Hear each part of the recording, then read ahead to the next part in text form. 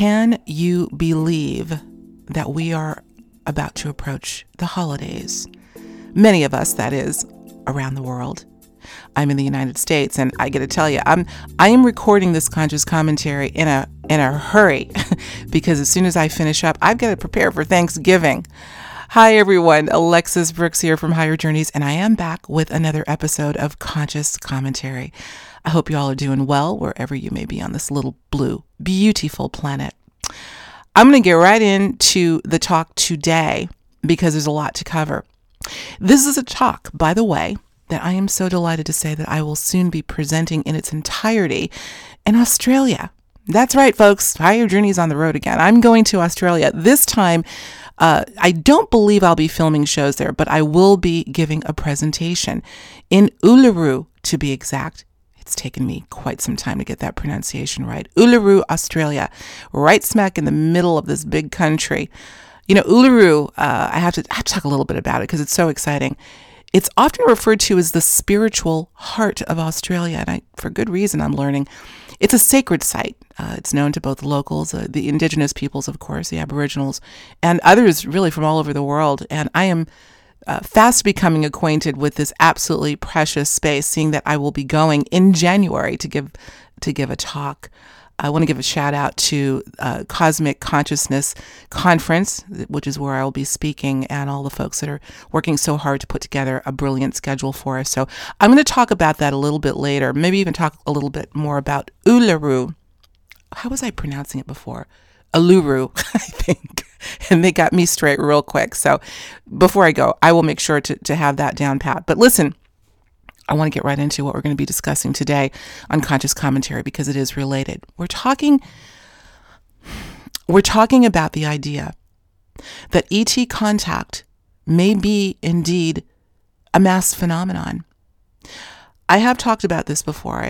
I've broached the subject before, both in previous Conscious Commentary as well as with several of my guests, because it is something that I have been keenly interested in looking into. It's a difficult topic to tackle, certainly from an evidence perspective. Well, I'm not going to say evidence. It's hard. It's obviously hard to prove. We don't even know, in terms of those individuals that are having conscious contact, can't really get our arms around what those numbers look like. I know it is quite large. And again, these are the people that are willing to come out and say, yes, I am an experiencer. But what about those that are experiencers and are aware of it that haven't come out? Moreover, what about those who may be unconscious about their contact, that may be completely oblivious? I want to go into this a little bit because, and I got to tell you that I'm just going to give you a little taste of this talk that I'll be doing in Australia, because there are so many entry points as I dig in, and I'm still in the research phase of putting this talk together. But as I do so, I am quickly realizing that the rabbit hole gets infinitely deeper and deeper as we really look into the prospect of whether humanity at large are experiencers as a collective. Let me get into several entry points that I'm going to be covering in my talk, just a few, because I think these are major areas that can be explored. And this I know I've talked about before, and that has to do with phobias. Not just phobias, but strange phobias. For instance, the fear of clowns. Ever since Mary Rodwell, who you all know, and I have talked about, ever since she brought it up, I should say, and not just on my show, but in her research, this idea that in some cases, the fear of clowns, I wish I had, there is a name for it, for this particular phobia, that maybe I can list. I can't recall it now. It's increasing, by the way. But in some cases, Mary's thoughts may be that clowns may be representing a sort of screen memory for another phenomenon or another type of being. I think this is really what kind of tipped me off into this direction of looking further into the idea that more people may be having some form of contact with non-human intelligence, but it is being masked in other ways. Fear of doctors. Let's look at a few of these phobias that I'm going to be addressing. Fear of doctors. Now, I know at first blush you may be thinking, well, I can think of reasons to be afraid of going to the doctor. But there is something, such a thing as iatrophobia, a fear of doctors. And I have to say, this is something that I talked to my colleague recently, Miguel Mendonça, about. He brought it up to me. I'm going to give a shout out to him, that having a fear of getting on a table, what do we consider synonymous with the abduction phenomenon in many cases? And that is an examination, being put on a cold table on a craft and being examined. I think it's something worthy of looking at. I don't know how common iatrophobia is, but I dare say if you put that, if that perhaps is a clue, it would probably account for quite a number of individuals. And again, where is the origin of the phobia coming from? So we're going to be looking at that as well as other phobias. I have one. I don't know that I'm ready to share it yet. I will eventually because it's a little silly at first blush. But when you have a phobia that particularly other people can't understand, why on earth, why would you be afraid of a clown? They're supposed to be fun. As an example, you have to ask the question yourself, why would I? Where did this come from? We're also going to be looking at in this talk, and I'm really just giving you an overview, unrelated paranormal encounters. Now, I want to stop here for a minute because this whole idea of the paranormal phenomena, anything from ghostly apparitional activity, hauntings, to ESP, to out-of-body experiences, things that are under the umbrella of paranormal, have been historically separated from the field of ufology. And I still find that so perplexing. First of all, I have to say that I would argue that the whole word and the way we use it, paranormal, not normal, may be a misnomer, because I have said this before. I do indeed feel that the metaphysical is what gives rise to the physical, the esoteric to the exoteric. And therefore, those things that we consider to be paranormal, that obviously don't fit our criteria of physics that we still abide by, may be not the epiphenomenon, but the phenomenon that gives rise to the physical world. So there's my little 2 cents on the paranormal world. Because it is ubiquitous, I would dare say most, if not all, people have had a brush with what would be considered paranormal at least once in their lives. So you've got a bunch of things going on with unrelated, what I'm going to call unrelated paranormal encounters that at first blush wouldn't necessarily look as if they are related directly to a contact encounter. And yet it can be argued that there are really no distinct lines of demarcation. All of this phenomena is somehow related. There is a common thread. Consciousness is an aspect that's being talked about more and more that gives rise to all of these experiences, including the contact phenomenon. So we're going to get into that. And by the way, I want to say, as far as paranormal encounters are concerned, certainly the phenomenon known as the out-of-body experience, or OBE, is one that I have covered quite frequently, particularly with my colleague William Buhlman, OBE expert. In fact, I'm actually reading Passport to the Cosmos right now by the late John Mack. Oh my gosh, brilliant. I so wish he was still with us. But he references out-of-body experiences relating to the contact phenomenon, and actually cited Buhlman's work in his book Passport to the Cosmos.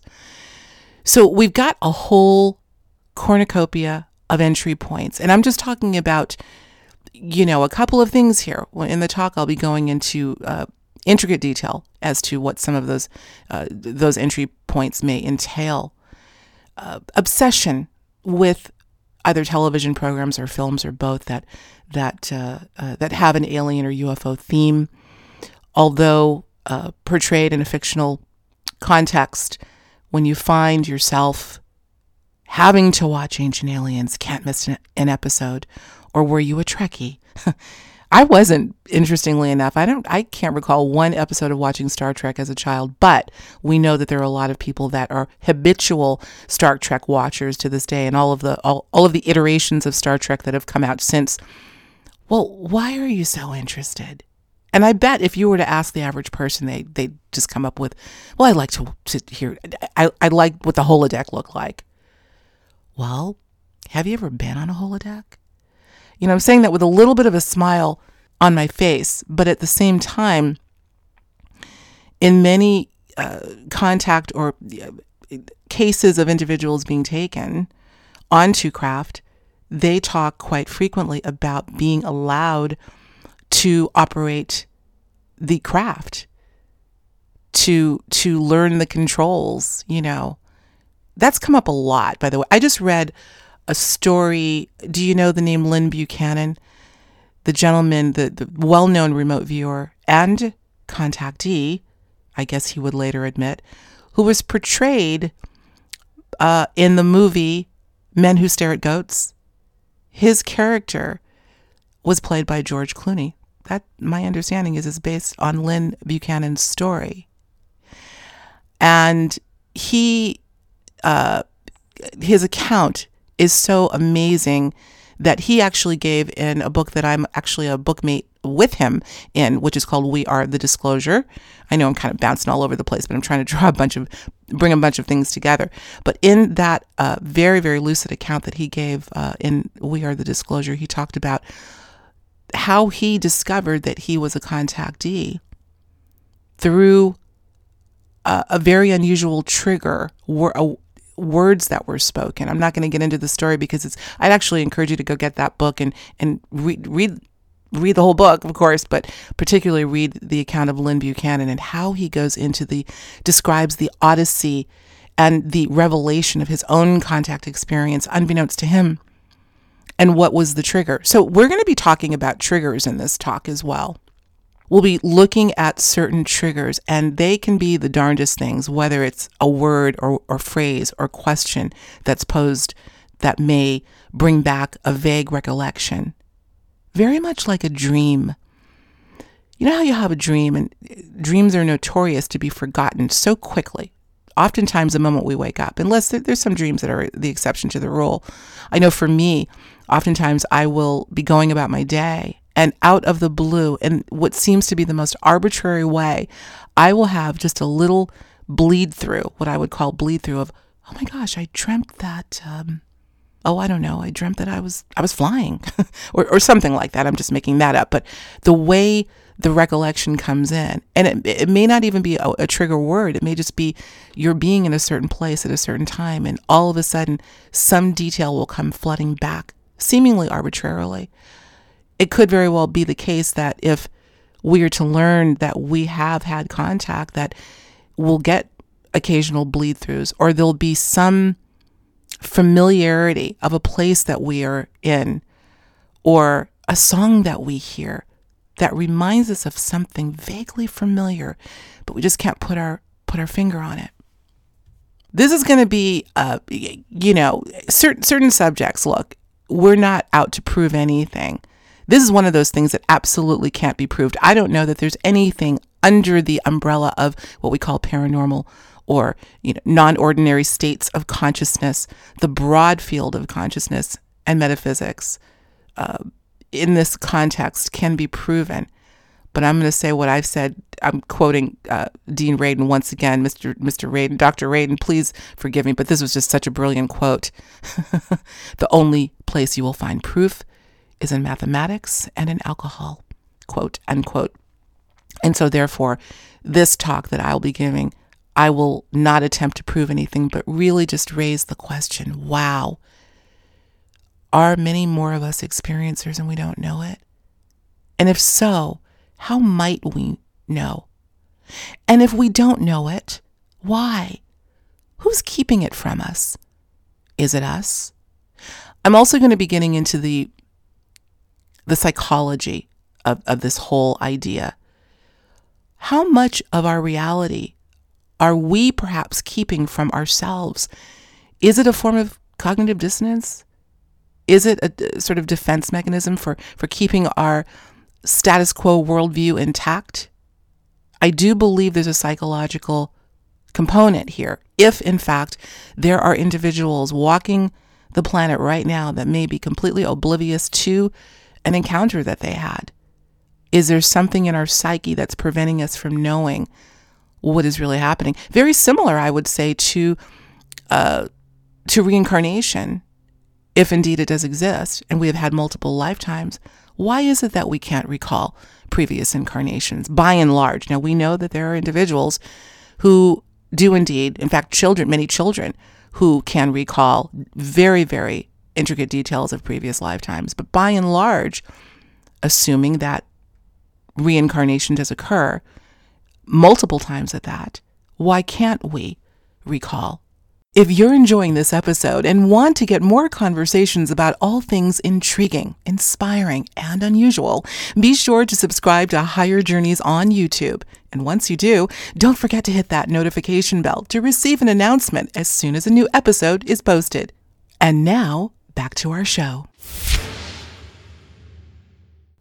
This is a big question that's been debated, but I would dare say that the question deserves to be asked within this context as well. If we have been in contact with non-human intelligence, with some form of alien intelligence, but we're unaware of it, why? Is it us keeping it from us? Is it them? So we'll be looking at that as well.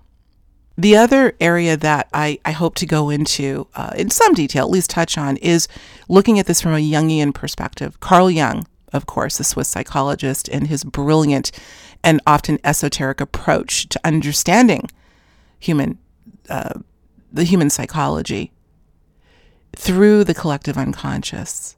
I'm still kind of playing with this idea. But again, when you look at human consciousness as somehow being tethered to one another, you look at what we call non-local consciousness and the fact that at some level we are all inextricably linked to it, the field of which where all information and experience lie.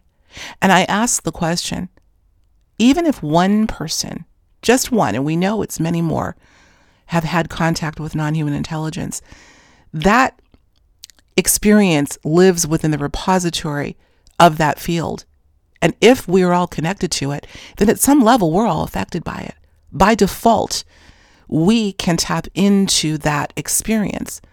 Ergo, at some level, we're all participating in that experience. This is going to be a tough one, but I think it's definitely worth thinking about, because we are all connected. Even if you take something called the butterfly effect, in which you do a certain act, say a certain thing, behave a certain way. Now, obviously, there's criteria that's involved in how the butterfly effect works, but essentially, the idea is that something performed in one location will somehow be picked up in other locations. There have been other names for it, of course. But again, my sense is that, looking at all of this, and we'll be looking at more, that many, many, many more people walking this planet right now, I'm talking people that may not be showing any elements that I had just brought up in terms of phobias or obsession with watching programs having to do with UFOs, or any of these things. Even the most unsuspecting individual, even those who may ridicule the subject, make fun of it, make light of it. Is this some form, perhaps, in some cases, of denial, of protection, of keeping our worldview intact, or that individual's worldview intact? I'm going to be speaking with a couple of experiencers that will be incorporated into the presentation that were once that type of person. Not only did they not fall into any of these curious clues or entry points, but they laughed at the subject of ufology. Didn't give it the time of day, but something happened at some point that triggered them. I'm thinking of one person right now who was, I think, working with a bunch of individuals at a job. He had an interest in the field of ufology and had no problem talking about it. Well, apparently the individuals that he worked with all just gave him a hard time. I don't know what type of job he worked in, perhaps in a factory. I don't know. But there were about 100 individuals, he said, that had absolutely no, not only did they not have an interest in the subject, but they thought he was a lunatic for being interested in it. And, the kicker is after a certain period of time, he continued to talk about his interest in the subject. And I believe 90 of the 100 individuals he worked with came to him privately and said, "Hey, got to tell you something. I think I've been contacted. I just couldn't say anything to anyone." So we know full well that there is such a fear of ridicule historically prevalent in our society, particularly Western society. Can't talk about that. They'll think I'm crazy. So they may be the biggest antagonists, those themselves that are experiencers. Am I making the point here? I think it's a lot bigger of a phenomenon than we know. So this is where I'm going to be. This is where my head is at right now and will be for the foreseeable future until I present this talk and probably thereafter, because it's something. And I think that there will be, as I say, epiphanies along the way that I myself will have. I'll be talking about my own experience, by the way, in that talk. I haven't talked about it a lot, mainly because I'm interviewing other people. But I do think that it is apropos in this venue. So I will be speaking a little bit more about that, and really my own discovery in looking at this. I thought that I would be remiss if I didn't. So that certainly will be included. If you have any questions, certainly any comments about what we're talking about here, and I've just obviously scratched the surface, but I want to open that door for you, as always, to ask yourself the question. Let's not push it. Let's not look for it. If it's not there, it's not there. But have you had contact and you may not know it? Start thinking about that. Most importantly, here's the thing I want to say in closing. Why are we even talking about this? So what? I'm a contactee. Now what? Well, let's imagine that let's say that this may indeed be a mass phenomenon. And when I say mass, I'm not talking about all 7.5 billion individuals on the planet, but enough to be considered a mass phenomenon. What are the implications for how our paradigm would change? This whole zeitgeist that we're living in right now of divisiveness that I have never seen to this extent, would that change in an instant? Division? If we're all connected by this common thread? I think that, if nothing else, looking at the implications for this revelation, if it's to be, are huge. We will have to rewrite our history, and we certainly will have to shift our present. So I'll be talking about that as well. Let me hear from you. Facebook, of course, you can email me at Higher Journeys, and please feel free to comment on your thoughts on this conscious commentary.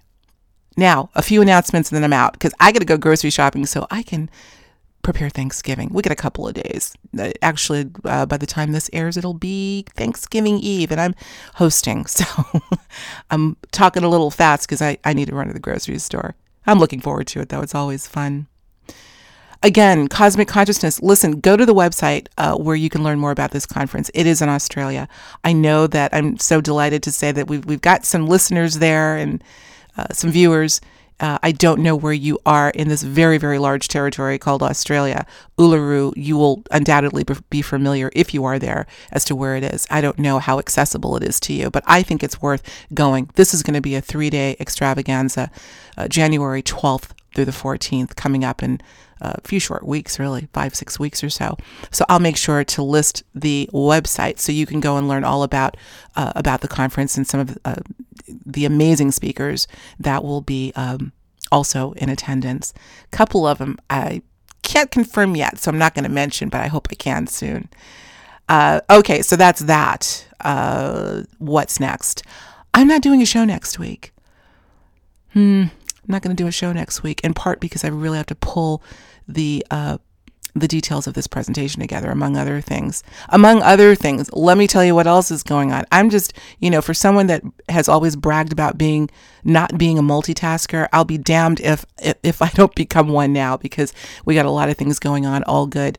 I am also, or I should say Higher Journeys is also teaming up this year with Conscious Life Expo. It's a 17th annual Conscious Life Expo that begins February 22nd. Of course, we will be in Los Angeles to cover it as usual.